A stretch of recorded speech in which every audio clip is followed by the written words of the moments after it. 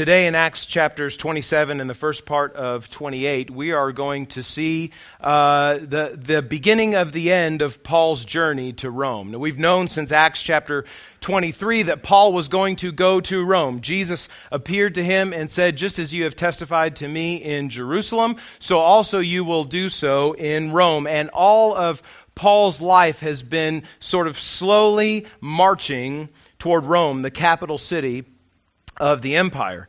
Now here in Acts chapter 27 and the first part of 28, we won't read all of the passage today. We'll read key parts throughout. But much of it details, in great detail, his journey by ship from Caesarea to Rome. And many of you are probably familiar with this story. As the ship starts out, or as the travel starts out, it does not start out well. They take a little bit longer in going than they ought to. And they get to where they are sailing during a time of year that is not safe to sail in.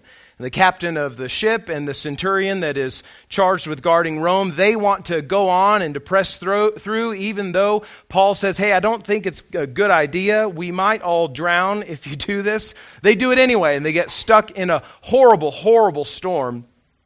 Storm that will ultimately shipwreck their boat on a reef near the island of Malta, which is a small island off of the southern shore of Sicily. Sicily is the football-shaped island that the boot of Italy is kicking. For those of you who are good at geography, that's where Malta is. Small little island, and there Paul and all the people on the ship, even though the ship was wrecked, all of them will make it safely to shore there. They'll spend some time there on Malta, fording through the winter, and then they'll jump on another boat that will take them up the coast and into Italy, and Paul will make his way to Rome. Now, in these chapters, there's a lot of technical sailing jargon, and so those of you who grew up in New Mexico and love sailing, none of you, or who have maybe just you just have a hobby, a sailing hobby, or you like to learn about sailing because you like to learn about things you can never do in your backyard in New Mexico,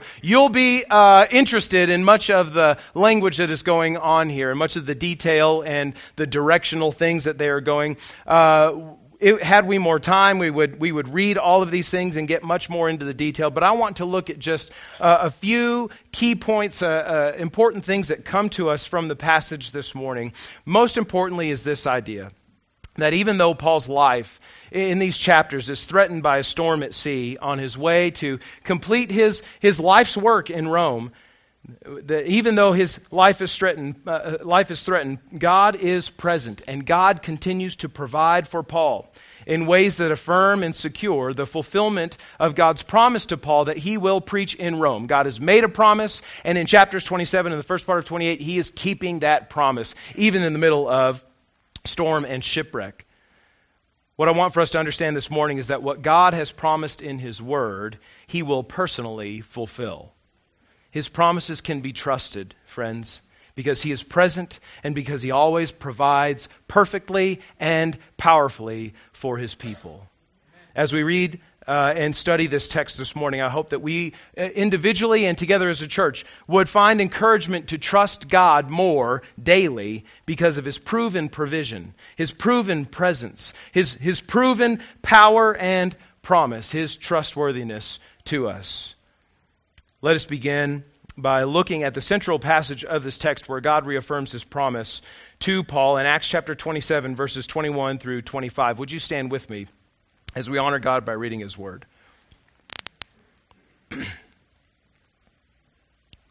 Now, up to this point, those that were traveling on the boat, some other prisoners, some guards, centurions, some other traveling commercial type people, they've been stuck in the storm and had gone for a long time without food, about 2 weeks.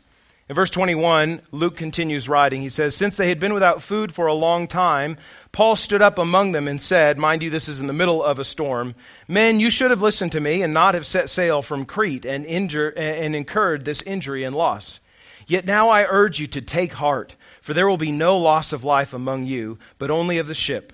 For this very night there stood before me an angel of the God to whom I belong and whom I worship. And he said, 'Do not be afraid, Paul. You must stand before Caesar. And behold, God has granted you all those who sail with you.' So take heart, men, for I have faith in God that it will be exactly as I have been told. And God bless His people as we study His Word. You may be seated. We begin our study of this passage this morning by looking first at, again, God's promise to Paul, that he will go to Rome, that he will testify to the risen Jesus in front of Caesar, the emperor of Rome. That is God's promise, that Paul will testify in Rome. Now, the vast majority of chapter 27 and most of chapter 28 is a very detailed account of the treacherous and ill-advised sea voyage that Paul and several others are taken on by the centurion who is charged with guarding Paul. They shouldn't have gone on this journey. Paul knows it. He told them, but they go anyway. At several points, the lives of everyone on the ship, we'll find later there are 276 people on this boat. At several points, the lives of all of these men are in danger. Even Paul, who himself is not an experienced seafarer, is aware of the danger of traveling at the time of the year that they are traveling. In chapter 27, verses 9 and 10, there we read, "Since much time had passed, and the voyage was now treacherous, because even the fast was already over." He's speaking of the fast of the Day of Atonement, Yom Kippur, which happens in the fall of each year. Once you start getting into wintertime, it's not good to sail. The fast was already over, and Paul advised them, saying, "Sirs, I perceive that the voyage will be with injury and much loss, not only of the cargo and the ship, but also of our lives." There Paul warns the centurion who's commanded to guard him, Julius is his name, that they should not travel because of the time of year that has come. It's getting really close to a dangerous time to sail. Nevertheless, Paul's advice is ignored by both the centurion and the captain of the boat, and they go on sailing anyway. Now, the crew themselves will try to sail along the south side of the Isle of Crete. It's a small island in the Mediterranean, just west of Cyprus. But violent weather will ultimately drive them off course and push them away from the safety of the harbor of the island of Crete. And while they're being tossed about and while they are tossing all of their tackle overboard in the middle of the tempest, all of them fearing for their lives, Paul is, as we read in verses 21 through 25, he is visited by this angel of the Lord who bears to him again the same promise that Jesus gave him in Acts 23, verse 11. "Paul, you will not die before you testify in Rome." It looks bad, it feels bad, you're seasick, everybody's throwing everything overboard. This is a terrible situation, but don't worry, you won't die. This promise to Paul, that you will, Paul, preach before Caesar, serves as the centerpiece of these two chapters, 27 and 28. This promise of Christ is the anchor that steadies Paul's hope in this literally deadly storm. It is because of this affirmation of Christ's promise to Paul that Paul himself can then become a stabilizing and even a hope-giving source to those whose lives are threatened alongside him. Can you imagine this? You got almost 300 people on this sailing vessel, and you're in the middle of this storm. All of the crewmen and everybody else are throwing everything they can overboard to lighten the ship so that it won't be bogged down by the crashing waves. And there's Paul sitting, almost like Jesus, calm in the middle of the storm, saying, "Guys, don't worry. It's going to be fine. Nothing to worry about. An angel visited me and said everything's going to be great." I mean, just put yourselves in the shoes of someone on the boat while all of this is going on. And yet here is Paul, assured, affirmed, confirmed, certain that everything will work out the way that God has intended it to work out. He becomes, because of God's promise, a source of hope and stability in the middle of uncertainty and chaos. Dear friends, in times of uncertainty, and even in times of certainty, in times of safety or in danger, in times of health or sickness, when everything is going right in your life or it seems like everything is going wrong in your life, I encourage you this morning, remember the promise of Christ's presence to his disciples. Amen. Remember the promise of Christ's presence to his disciples and let it embolden you and give you peace. Paul has this promise from Christ: you will not die until you testify in Rome. But Christian, every one of us has a promise from Christ before he ascended to heaven. In Matthew chapter 28, verses 18 through 20, the Great Commission. We say it here often. You know how that passage starts. Jesus comes to the disciples and he says, "All authority in heaven and on earth has been given to me." What does that mean? It means Christ is in charge. There is nothing that he is not in control of. All authority has been given to me. Therefore, go and make disciples of all nations, baptizing them in the name of the Father, Son, and Holy Spirit, teaching them to observe all that I have commanded you. And Jesus closes this way, and behold, I am with you always to the end of the age. That's Christ's promise to his church, that he will be with us always to the end of the age. Whether things are going great or things are going terrible, whether we are in good health or we are in terrible health, whether we live in relative safety or we are at danger of losing our lives, Christ is with you, Christian. And do you know why you can believe that promise? Because he has all authority in heaven and on earth to make that promise. Remember the promise of Christ's presence to his disciples. Christian, let it embolden you. Let it give you peace as you walk through times of uncertainty. We see God's promise to Paul. We see also at several points throughout this text God's provision. God has made a promise to Paul, and he's going to provide for Paul to ensure that his promise is fulfilled. At several points throughout this narrative, and we're going to be flipping through pages here in a moment, God reminds Paul of his trustworthiness to be good to his promises by providing for Paul and for the others on the ship. How does God encourage his servant that his promise will be fulfilled? By providing for Paul all along the way. Look at the first aspect of God's provision. First, we see it through the church.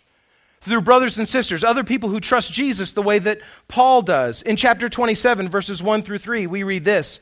When it was decided that we should sail for Italy, they delivered Paul and some of the other prisoners to a centurion of the Augustan cohort named Julius, and embarking in a ship of Adramyttium, which was about to sail to the ports along the coast of Asia, we put to sea, accompanied by Aristarchus, a Macedonian from Thessalonica. And the next day we put in at Sidon, and Julius treated Paul kindly and gave him leave to go see his friends and to be cared for. In chapter 28, verses 14 and 15, as this portion of our narrative closes, we read this as they finally arrive to Rome.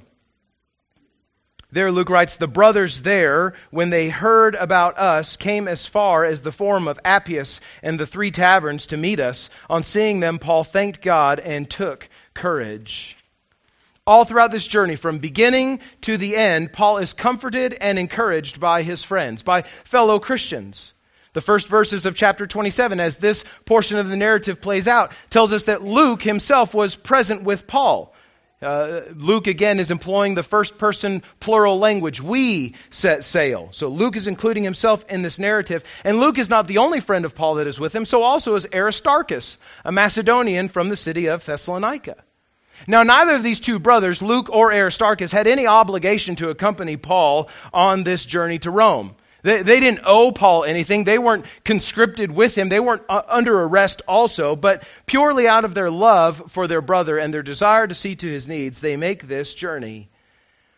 Before Paul leaves on this treacherous journey, he is allowed to see the members of the church at Sidon. Julius, the centurion, is kind to Paul, and he says, yeah, while we're ported here, you can go and see your friends there at the church. Chapter 27, verse 3 tells us that Paul went to see his friends and there was cared for.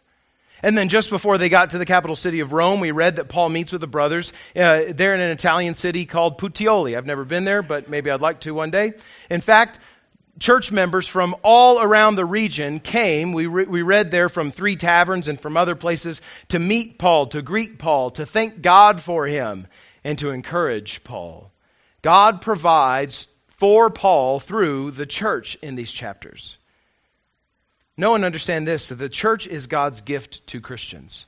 This family of faith, these brothers and sisters that we join our lives to as we all together mutually trust in Jesus, is a gift of God to you, church. This church family is God's gift to you. So be encouraged by her.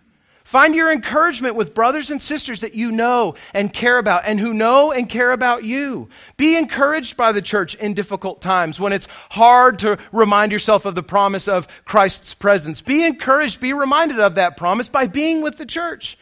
And also commit to encouraging her.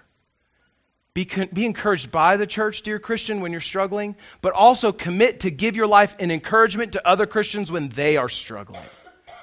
This church is a family, but not a family for our own personal sake and benefit, but for our mutual growth and edification, our building up in love in Jesus Christ. Recognize the gift of God to you in the church. Find encouragement in her and be an encouragement to her. God provides through the church. God also provides for Paul through the uncommon kindness of others. Through the uncommon kindness of others. And interestingly enough, through strangers and non-Christians. The first example is Julius, the centurion who's charged with guarding Rome. God provides for Paul not only through the friends in the churches that he meets, but through these strangers also. And the first of these strangers is this centurion, Julius. Luke notes that Julius treated Paul kindly in chapter 28, verse 3. He treated him kindly by allowing him to visit the church in Sidon. Now, Paul didn't have necessarily any rights to be let go to go visit this church, but Julius, for whatever reason, seems to like Paul, seems to trust that Paul can be trusted to leave his care and his watch care and return when asked for. And so he treats Paul kindly and allows him to go be encouraged by the church. And even in the middle of this horrible storm, in chapter 27, verse 43, as many of the soldiers are planning to kill the prisoners as the ship is at danger, right? If prisoners escape, those guards, those soldiers who have been charged with keeping those prisoners, their lives will be at risk. So it's better to kill the prisoner than to let them escape. So while the ship is about to go under, all of the soldiers are looking at the other prisoners on the ship and they're going, let's just kill them all so that we don't lose our own lives and then maybe we can survive this storm too. In the middle of all of that, Julius, who seems to like Paul, tells all the soldiers, stop, don't harm anyone. He does it for Paul's sake. We don't know why, but he likes Paul. He's uncommonly kind to this prisoner. And his uncommon kindness to Paul then serves as a blessing to the other prisoners as well. God provides for Paul through the uncommon kindness of Julius. But he also provides for Paul through the uncommon kindness of the Maltese natives. Now, we said before that the ship that they're traveling on would become shipwrecked on this island of Malta. That part of the narrative begins in the first part of chapter 28. The Maltese natives that are there are not Christians, and yet they see these prisoners and others washing up on shore, swimming to shore, and they begin to care for them, show them hospitality. All these men are traveling or swimming on to shore as the boat runs aground on a reef. And there immediately, Luke says in chapter 28, verse 1, we were brought safely through when we learned that the island was called Malta. And now the native people showed us unusual kindness, for they kindled a fire and welcomed us all, because it had begun to rain and was cold. The native people showed us unusual kindness, Luke says, making a fire for us, allowing us to be warmed and to be dried. Friends, neither Julius nor these Maltese natives are Christians, but they are uncommonly kind to Paul and to the others. They have a hospitality, they have a concern, a care for these other human beings in these verses. And we might be tempted to say, oh, what nice people. Well, Julius was just a nice guy. These Maltese people are just nice people. And that may in part be true. They're just hospitable by nature.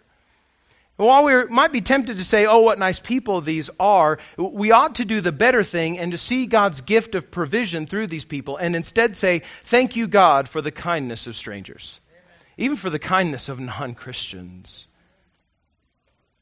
Friends, God uses all kinds of people in our lives to bless us and to provide for us, even non-Christians, even non-believers. God, who is sovereign over all the universe, has the right to do with whom He wants to do. Right? He can do whatever He wants with anybody that He wants to do with. So if He wants to bless your life, Christian, to give you encouragement, to give you care during a time of trial, because through the life, the kindness of a non-believer, God can do that.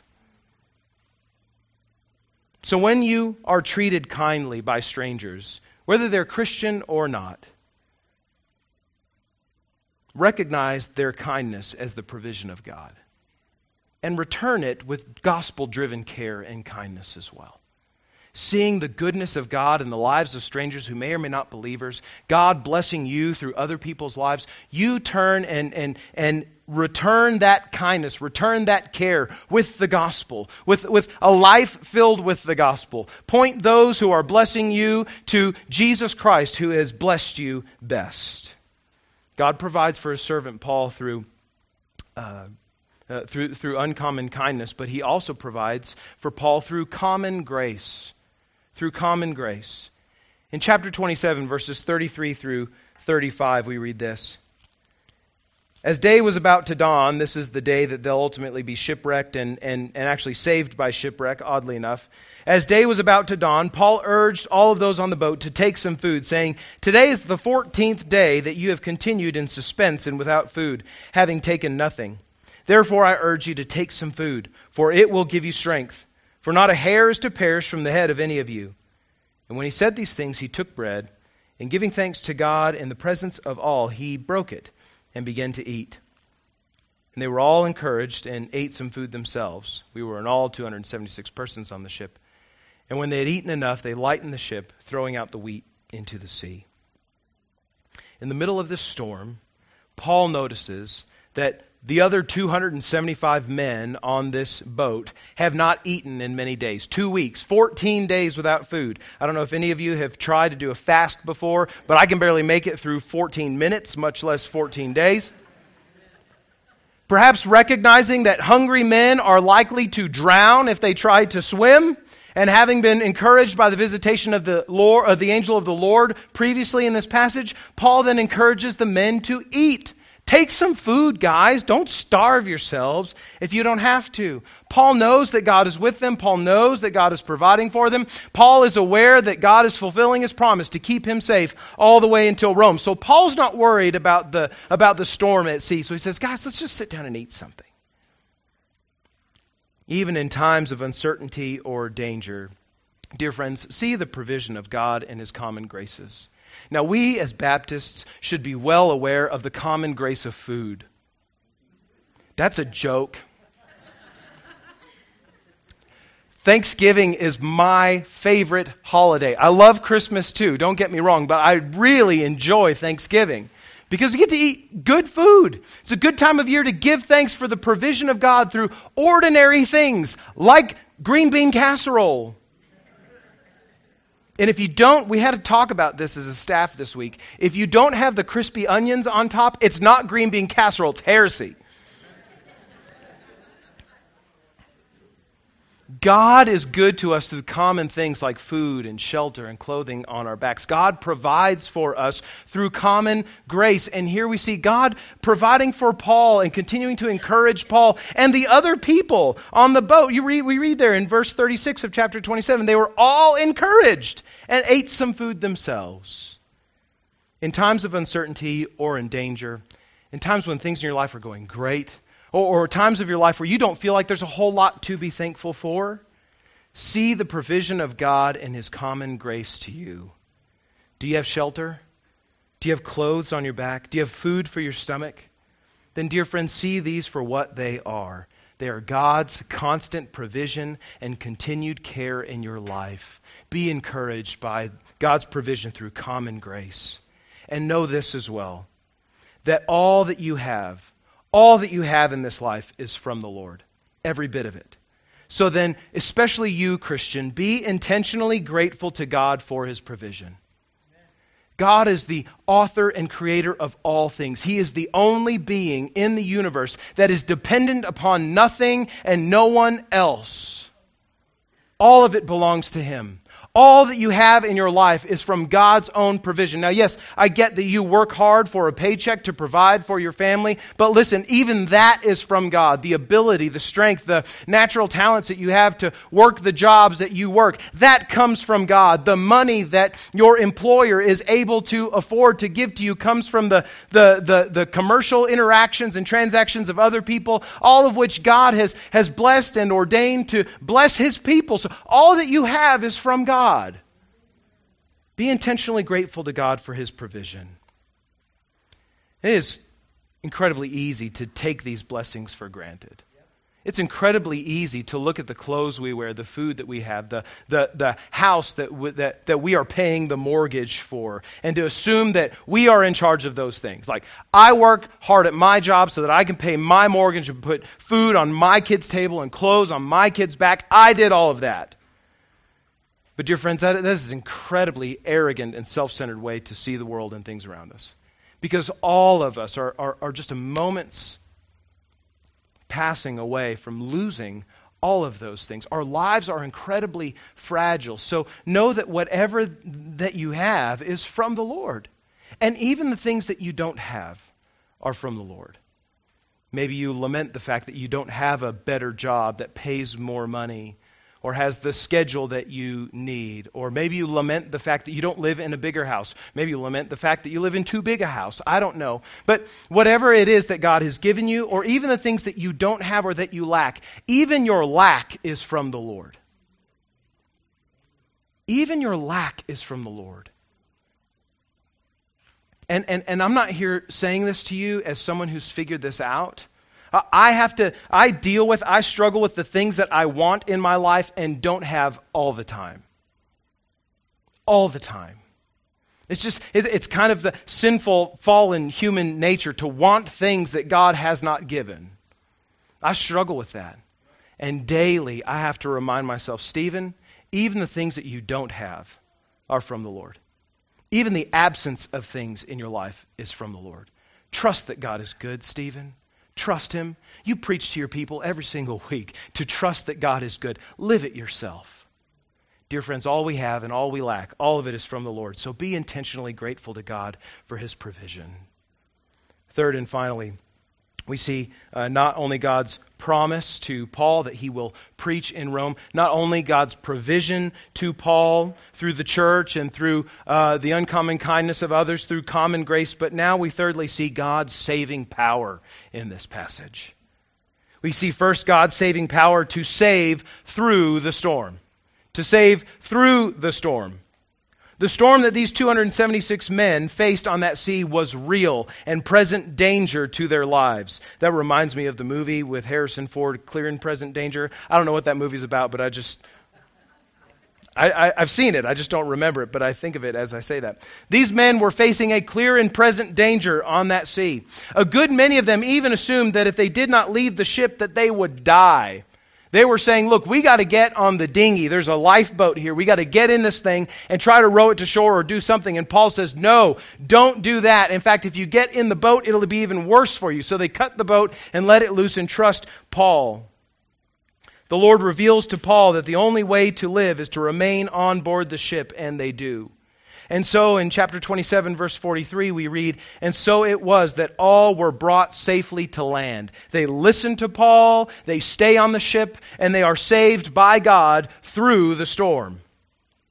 See this morning, friends, that it is God's will for these men to survive. It is God's will that all of these men survive. But that it is will for them to survive, not by being saved out of the storm, but by going through the storm, by enduring it. Not by being rescued out from it. Dear friends, this is an important, I think, principle for us to understand. That sometimes God does not want to save us out of things, but to save us through things. So then believe and trust that just as God was powerful to save these men through this storm, that God is powerful to save you through the crises in your life.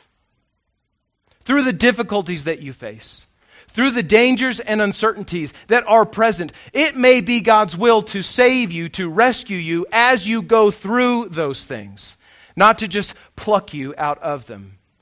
So often we pray, God, save me from this thing. Take this thing away from me. Get this thing off of me. We know that Paul himself had some sort of thorn in the flesh, as he called it, some sort of physical impediment that kept him from being as effective with the gospel as he wanted to be. And he prays to the Lord 3 times, Lord, remove this thing from me. Remove this weakness from me. And God says, no. Because my power is perfected in weakness. My grace is sufficient for you. Paul, I'll save you, but I'm not going to save you from this. I'm going to redeem you through this. Friend, believe and trust that God is powerful to save you through the crises in your life. and not only from them. God's saving power is present to save these men through the storm. It's also present in chapter 28 to save from a deadly snake bite. Now, just as surely as God brings Paul and the others through the storm, Paul finds himself in another crisis. They're shipwrecked on this island of Malta, and as the Maltese natives come out and begin building a fire, Paul is not too big a man to go and gather sticks to help with the work, and so he's gathering some sticks for the fire, and as he's throwing the sticks onto the fire, we read there in chapter 28 that a snake that had been sleeping in the coolness of the sticks, now as he's close to the fire, is awakened, and he pops out of the sticks and latches on to Paul's hand. We read in chapter 28, verses 4 through 6 this. When the native people saw the creature hanging from his hand, they said to one another, "No doubt this man is a murderer. Though he escaped from the sea, justice has not allowed him to live." Paul, however, shook off the creature into the fire and suffered no harm. They were waiting for him to swell up or suddenly fall down dead, but when they had waited a long time and saw no misfortune come to him, they changed their minds and said that he was a god. It's kind of a comical scene here in Acts, and there have been several of those. These islanders, these Maltese natives, familiar with the kind of snake that bit Paul, fully expected him to swell up and die, but he doesn't. They know this kind of snake. These are natives to the land. They've seen people get bitten by the snake, swell up, and die before. And they're waiting for it to happen to Brother Paul. Now we know that Paul is not a god, but that only God could have saved him from being affected by the venom of this snake. Paul does not receive worship from these men on this island, just as he and Barnabas rejected the worship of the pagan Greeks in Acts chapter 14, because it is God who has prevented Paul from disaster, not his own power. Paul didn't save himself. God saves Paul. And the Maltese natives, for all of their faulty thinking, at least recognize that something of divine power is at work here. Sometimes God desires to save you through a crisis, but other times God wants to save you from a crisis. God intends to save you from a crisis. And here, God saves Paul from this crisis. So understand this, that if God saves you out of something, if God saves you from a crisis, if He stops the crisis from happening and removes you from it entirely, or prevents a crisis from happening altogether, understand that if God does something like that in your life, it is not for you to receive credit or praise, but it is for God's glory. These Maltese natives look at Paul like, hey, this dude must be a god. Paul doesn't receive any worship from these people because it's not him who deserves worship. It's God. God has power to save through a storm, from a snake. God also has power to save, in this passage we see, by healing what is broken. God has power to heal what is broken. Now, the very same God that is powerful to save through crises from danger is also powerful to heal sicknesses. And we continue to read in chapter 28, beginning in verse 7, this. It says, "Now in the neighborhood of that place were lands belonging to the chief man of the island, named Publius, who received us and entertained us hospitably for 3 days. And it happened that the father of Publius lay sick with fever and dysentery. And Paul visited him and prayed, and putting his hands on him, he healed him. And when this had taken place, the rest of the people on the island who had diseases also came and were cured. They also honored us greatly," Luke says, "and when we were about to sail, they put on board whatever we needed." The same God that is powerful to save through the storm from a snake is powerful to save from sicknesses, to heal what is broken. Here, Paul comes to know the chief man of the island, Publius, and he's probably, as a result of surviving the snake bite, has gained quite a reputation among the Maltese people. And so the chief invites him over, treats him hospitably, and there Paul finds out that the chief's dad is sick, and so he goes and prays for the man, and the man is healed. We know from every other occurrence of healing in the book of Acts, we've seen this several times over the last several months, that every act of healing is not accomplished by the power of the person who is healing. So the healing of Publius' father and the many sick people on Malta is not done because of Paul's power, but by the power of God who works wonders through his servants. In every other instance of miraculous healing in Acts, every time we see someone being healed from something, the gospel of Jesus Christ is mightily preached. It's interesting to note here, though, that Luke does not mention Paul preaching the gospel on Malta. Did you notice that? At the same time, friends, it's almost impossible to imagine that this constant gospel preacher, this guy Paul, who every time he has a chance to talk is talking about Jesus, it's impossible to imagine that he did not point the Maltese people to Jesus, the Son of God, who heals not only what is physically broken, but most importantly, what is spiritually broken. God has saving power. God can save you through things. He can save you from things. He also has the power to save what is broken.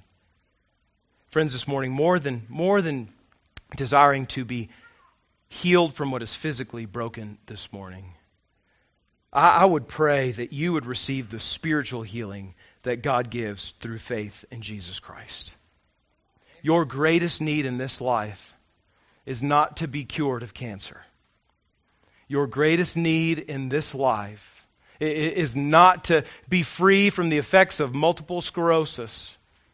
Your greatest need in this life is not to have perfect health, but it is to be right with God, to be healed spiritually, to have the effects of our own sin and rebellion against God healed by Jesus, His Son, who gave His life on a Roman cross in your place and in mine, taking the full penalty for our sin, so that by trusting in Him and His death on the cross, His resurrection from the dead, we would be made right with God. We would be justified with God, have our sins forgiven, and our greatest need in this life or the next, which is to be right with God, would be met in Jesus. Dear friend, receive the spiritual healing that God gives by trusting Jesus Christ as your Lord today. Christian, in light of all that we've read this morning, I pray that you would finally, on reflecting all that we see in Acts chapter 27, the first part of 28, remind yourself of God's power today. Remind yourself of God's power. He saves through storms, from snakes, heals sicknesses. We've seen God's power on display all throughout the course of Acts. There's almost not a single page in this history of the early church that Luke writes on which God's power is not fully displayed, wonderfully, gloriously displayed. Remind yourself of God's power. Luke, the author of this book, wants you to know that God is powerful to save. He wants the church to know that God is powerful to send His witnesses around the world to spread the gospel, that there is nothing that God cannot do. Remind yourself of God's power. And as you're reminded of God's power, do two things. First of all, be humbled by it. See yourself rightly in the face of this powerful God. Humble yourself before Him. There is nothing He cannot do. And friends, there's plenty that we cannot do. But humble yourself before God who can do anything. And secondly, love Him for it. Love God for His power. Especially for His saving power that you who know Jesus Christ have tasted. You've seen it. You're experiencing it even now, Christian. You who trusted in Christ, as the Holy Spirit of God lives within your life, you are experiencing God's power this morning. Be humbled by that, but also love God for it. Love Him for it. Worship Him for His power and for His powerful displays. God always saves the right way at the right time and for the best purposes. We've seen that in Acts chapter 27 and 28. He saves Paul and these 276 men the right way at the right time for His purposes. Could God have saved Paul out and these others out of the storm and miraculously transported them to land? Yes, but He chooses not to. All the same, He sees them through. Could God have prevented this snake ever from coming up out of these sticks? Yes, He could have. Could God have prevented snakes from ever existing? Lord, we wish that He would have. But He doesn't. Instead, He allows these things to take place, and He saves in His way, on His agenda, in His time, and most especially for His purposes. For His purposes. Sometimes His salvation comes as He preserves us through crisis. Sometimes God's salvation comes by protecting us from a crisis. And sometimes He saves us by removing us from the crisis altogether. The gospel of God's offer of forgiveness of sin through faith in Jesus demonstrates God's saving power in all of these ways. Through crisis, from crisis, preventing even the potential of crisis. Because when we trust Jesus Christ for salvation, God powerfully saves us out of, He removes us from slavery to sin. We are no longer guilty for our past sins. We are now right with God. He has plucked us out of the grip of sin. Our salvation from sin is sealed when God sends us His Holy Spirit to live in us when we trust Jesus. And so the Holy Spirit then preserves us through and empowers us to handle the many crises that we'll face in this life. We are saved from sin and we are saved through this life, through the indwelling Holy Spirit in our lives. And finally, in Jesus Christ, by faith in Him and only in Him, we are saved in a protective manner. We are saved, we are protected from the hell that we have earned for ourselves by our sin, and we are prepared for an eternity in His presence. God is powerful to save. Dear friend, do you know it?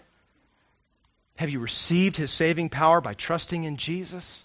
Are you humbled by the display of God's power to save you from the treachery of your sin that you might be right with Him? Oh, then don't only be humbled by it, but love Him for it. Love this powerful God for it.